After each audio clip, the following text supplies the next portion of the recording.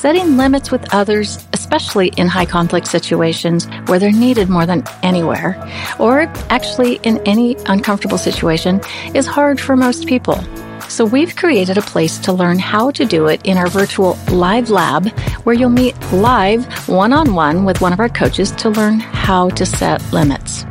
We'll use some of our own scenarios, and if you want, we can help you learn to apply them in your unique situation as well.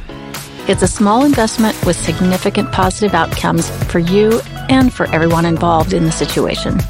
Schedule your live lab at highconflictinstitute.com/live-lab or call us at 619-800-2070. Welcome to It's All Your Fault on True Story FM, the one and only podcast dedicated to helping you identify and deal with the most challenging human interactions, those with someone who may have a high conflict personality. I'm Megan Hunter, and I'm here with my co-host, Bill Eddy. Hi, everybody. We are the co-founders of the High Conflict Institute in San Diego, California, where we focus on training, consulting, and educational programs and methods, all to do with high conflict. In this episode, we're going to discuss a case in the United States state of Utah about a teenager who barricaded himself along with his sister in his room for a couple of months to defy a court order returning him from his mother's home to his father's home. We'll break this high conflict custody battle down. But first, a couple of notes. If you have a question about a high conflict situation, please send it to podcast@highconflictinstitute.com or on our website at highconflictinstitute.com/podcast, where you'll also find all the show notes and links. Please give us a rate or review and tell your friends, colleagues, or family about us, especially if they're dealing with a high conflict situation. We're very grateful.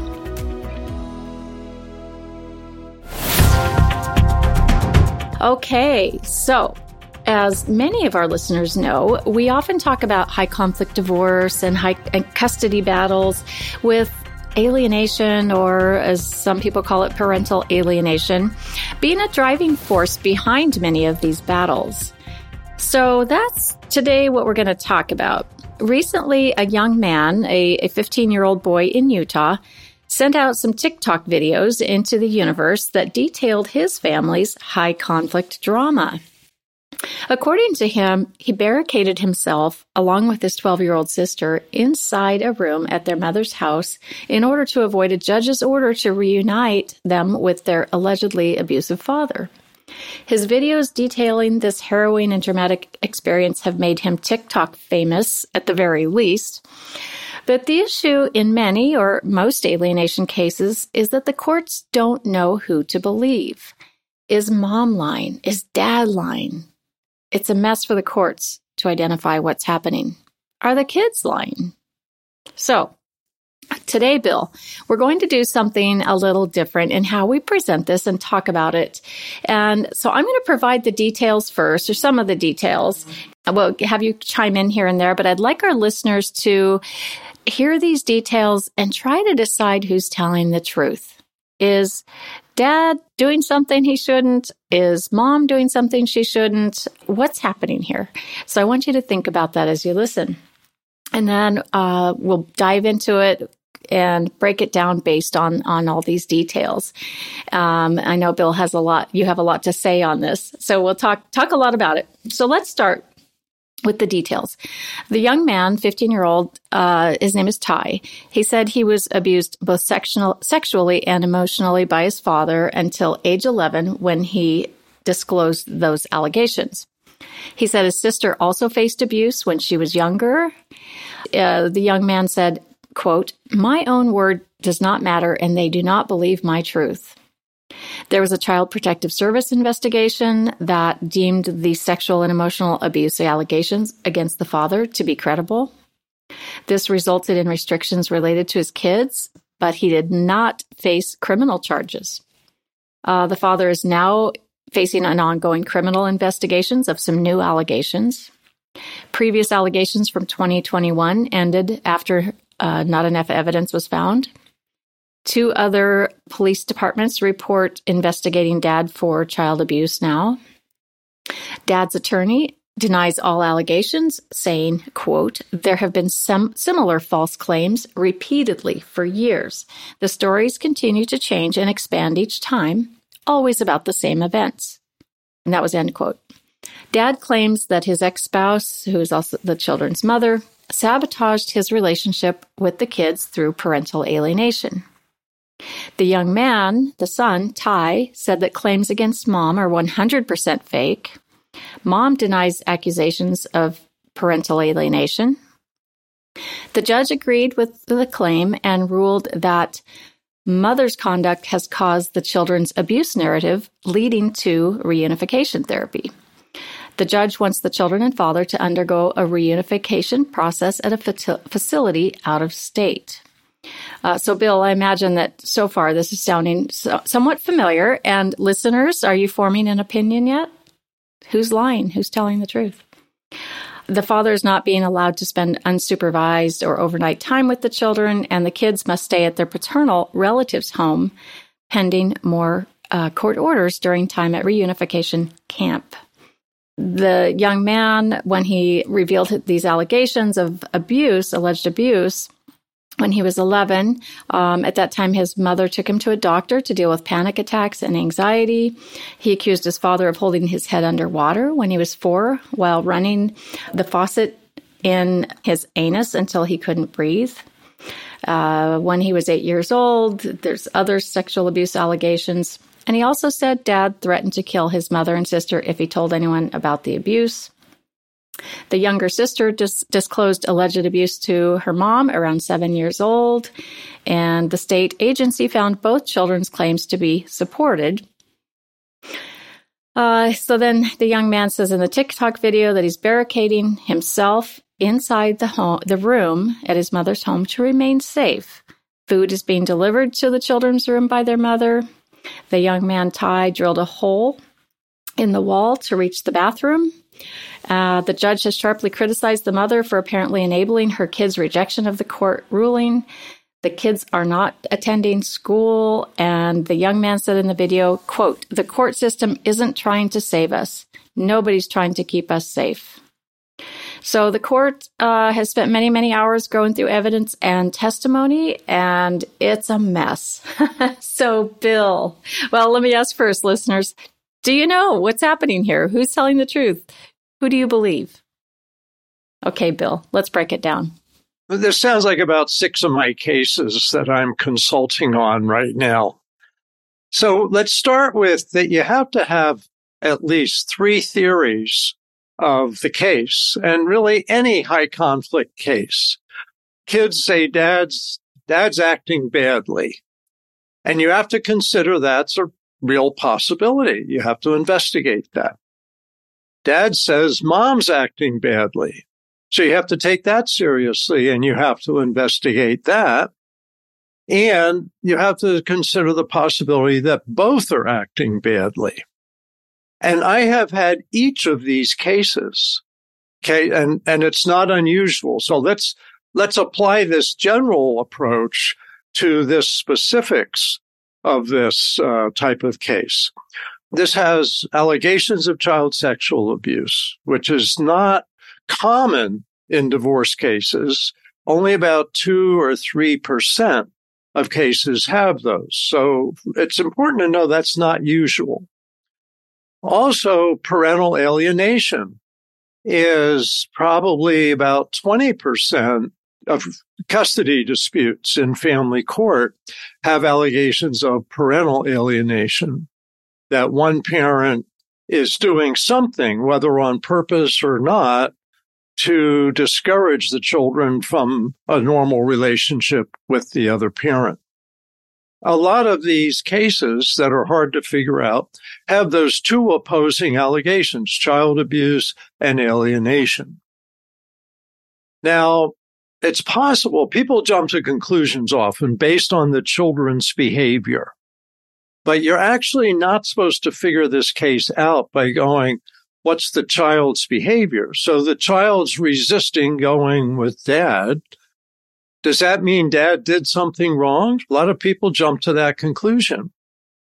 A lot of other people say, does that mean that mom's alienating the kids and that their resistance is attributable to mom? And when you do a parental alienation investigation, you don't attribute the child's behavior to either parent. You don't assume it.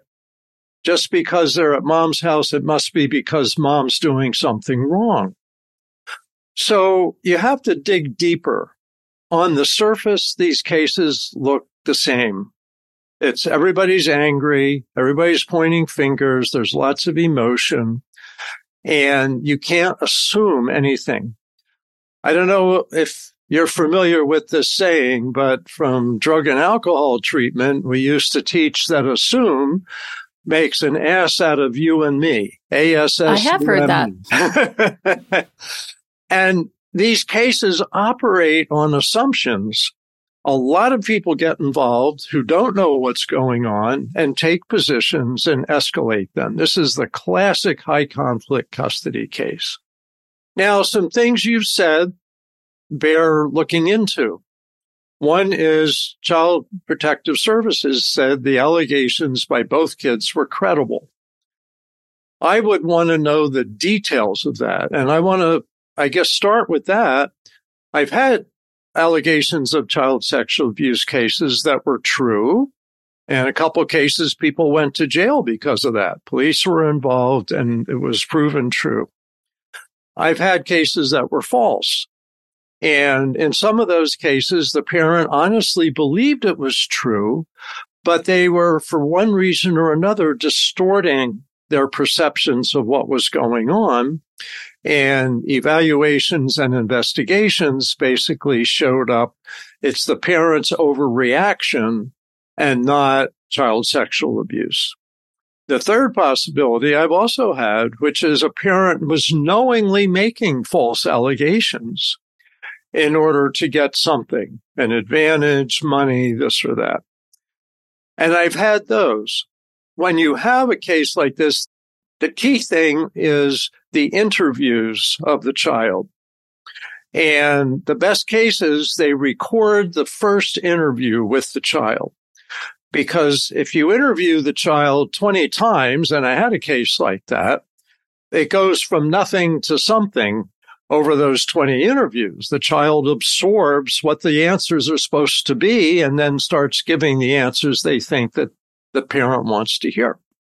That's why you want to record the very first interview. And that's why any parents who are listening, if this is a concern in a case you have or somebody you know, don't interrogate the kids. Get them to professional like Child Protective Services to do a videotaped interview so that the case starts with credible evidence.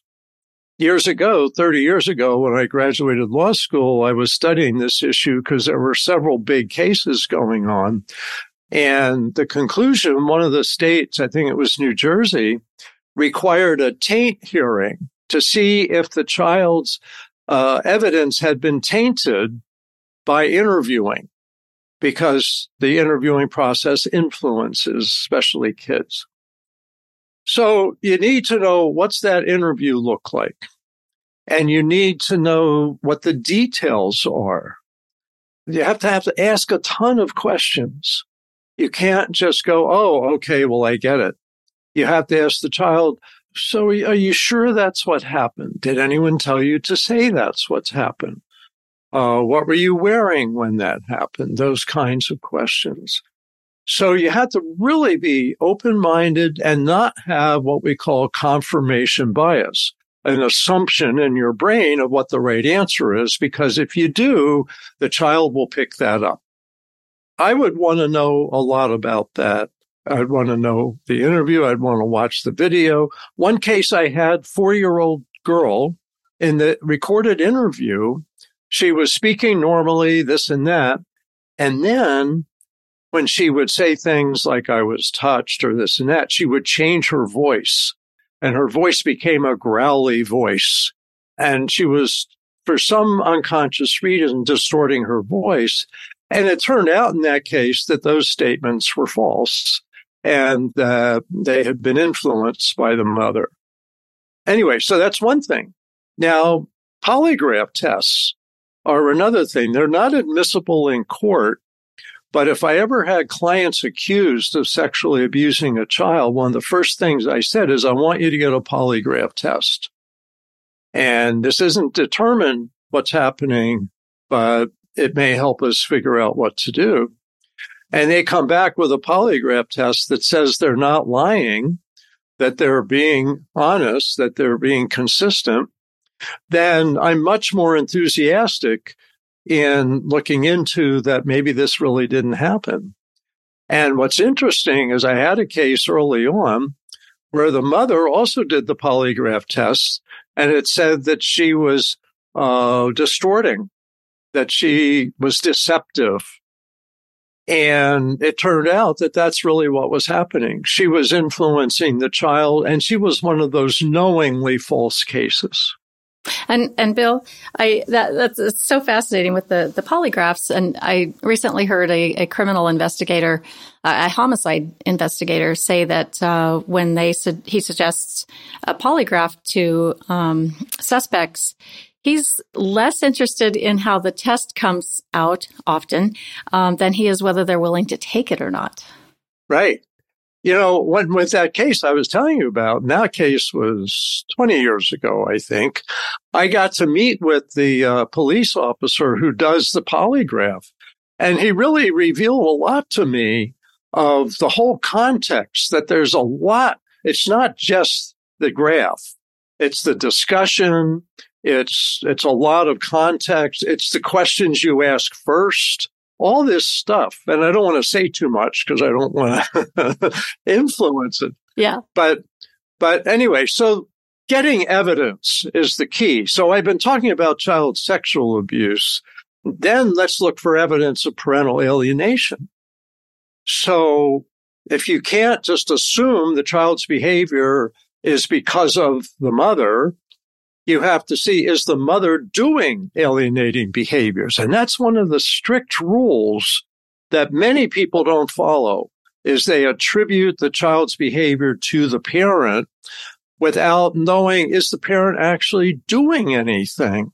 Because the child may be legitimately afraid of the other parent or not. So with parental alienation, what's the parent saying? What's their body language? Do they hate the other parent? When did this begin? And with divorce cases, it's often at the time of separation. Somebody's upset and angry about that. But there's cases where the alienation begins even before the separation because one of the parents is just a very high conflict person. So you look at, what are they saying? What's the body language? What do other people see? What's been written? And one thing that's fantastic in these cases is looking at the history of emails and text messages, because you often see like all or nothing language from one person and the other person's trying to be reasonable. Yeah, the digital world has changed investigations dramatically. Yes. And judges get a lot of these emails and texts and they go, okay, this is one of those cases that's mom, or this is one of those cases that's dad, or this is one of those cases that's both people pointing fingers and actually acting badly at the same time. So I guess I don't want to get too long-winded here, but the idea is you have to look for detailed evidence and you have to know the evidence you're looking for. You can't make assumptions. Assumptions are what ruins these cases. And the world has assumptions. And if he's on TikTok and it's on the news and all of that, most people are going to have assumptions, but very few people are going to have evidence. Interesting. So in this case, the judge ruled that reasonable force could be used to enter the door and get these children out. What are your thoughts on that, Bill? Okay, so this is because it's an alienation case, the judge is seeing it as. In an alienation case, a severe alienation case, there's some where the child's resistant, but, still goes, but complains. This is a severe case where the children are that resistant. But kids resist. And if they've done a thorough investigation and concluded there's no child abuse, there's no domestic violence, there's no emotional abuse, that's all been thoroughly explored, and that mom really is doing alienating behaviors. And there's a 5-factor model to examine for alienation. One of them is alienating behaviors, that the parent is saying, doing disruptive things, undermining things, all of that, and repeatedly over months and years.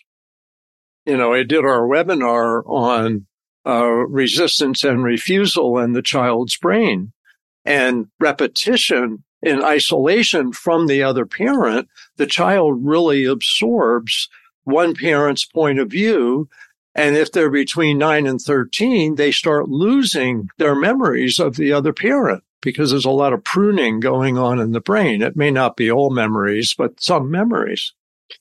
So you want to investigate for that and see if mom's doing these things and dad really isn't doing these things. Then in a severe case, the most effective approach appears to be an intensive weekend, 4 days with the rejected parent. So the court makes an order that kids are going with dad in this case, that within 4 days, it's almost like magic. The kids are back to the relationship they had before the breach occurred. And it's often less than 24 hours. It's just amazing. And with that, they say the other parent should have 60 or 90 days of staying away, of no contact, so the child can really solidify their reconciliation with the parent that they used to be close to. And that used to be close to relationship's an important piece that has to be looked at too. So you get something like that, and it's like magic, and it works. So forcing the child to go kicking and screaming is often how they start.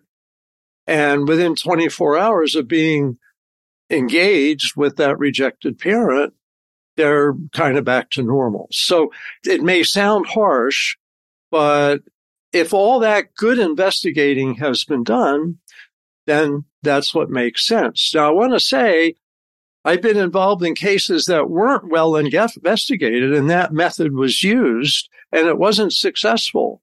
And within 4 days, there wasn't a wonderful relationship. You have to really make sure you've done all that research. And part of this is people's opinions can get in the way. So judges, lawyers, therapists, evaluators have their own opinions, and they have to be good at being objective. And that's the key with all of this. So that's it in a nutshell. All right. Well, I think, we can see why it's such a dilemma for a judge and for anyone who is looking at a case like this or, reading about it in the newspaper. It's very challenging until you take what you've said into consideration. So, unfortunately, a lot of judges might not have this kind of information going into a family court role, and they're faced with some really tough stuff. So my sympathies lie with the judges and with the kids and everyone involved in these cases, of course. So we can all get more educated, and I think it's a wise thing to do so. All right. Thank you, Bill, and thank you, listeners, for being here today.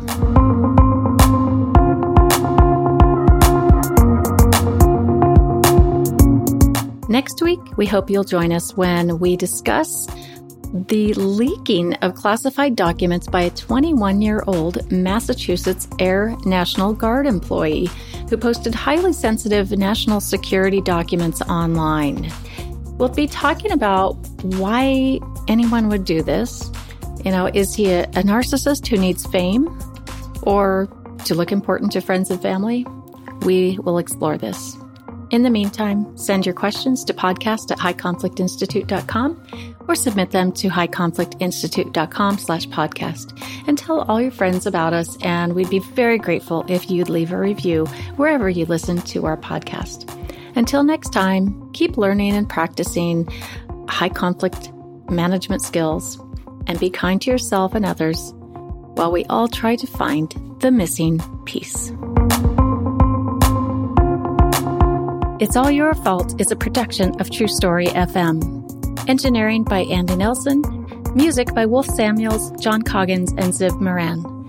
Find the show notes, and transcripts at truestory.fm or highconflictinstitute.com/podcast. If your podcast app allows ratings and reviews, please consider doing that for our show.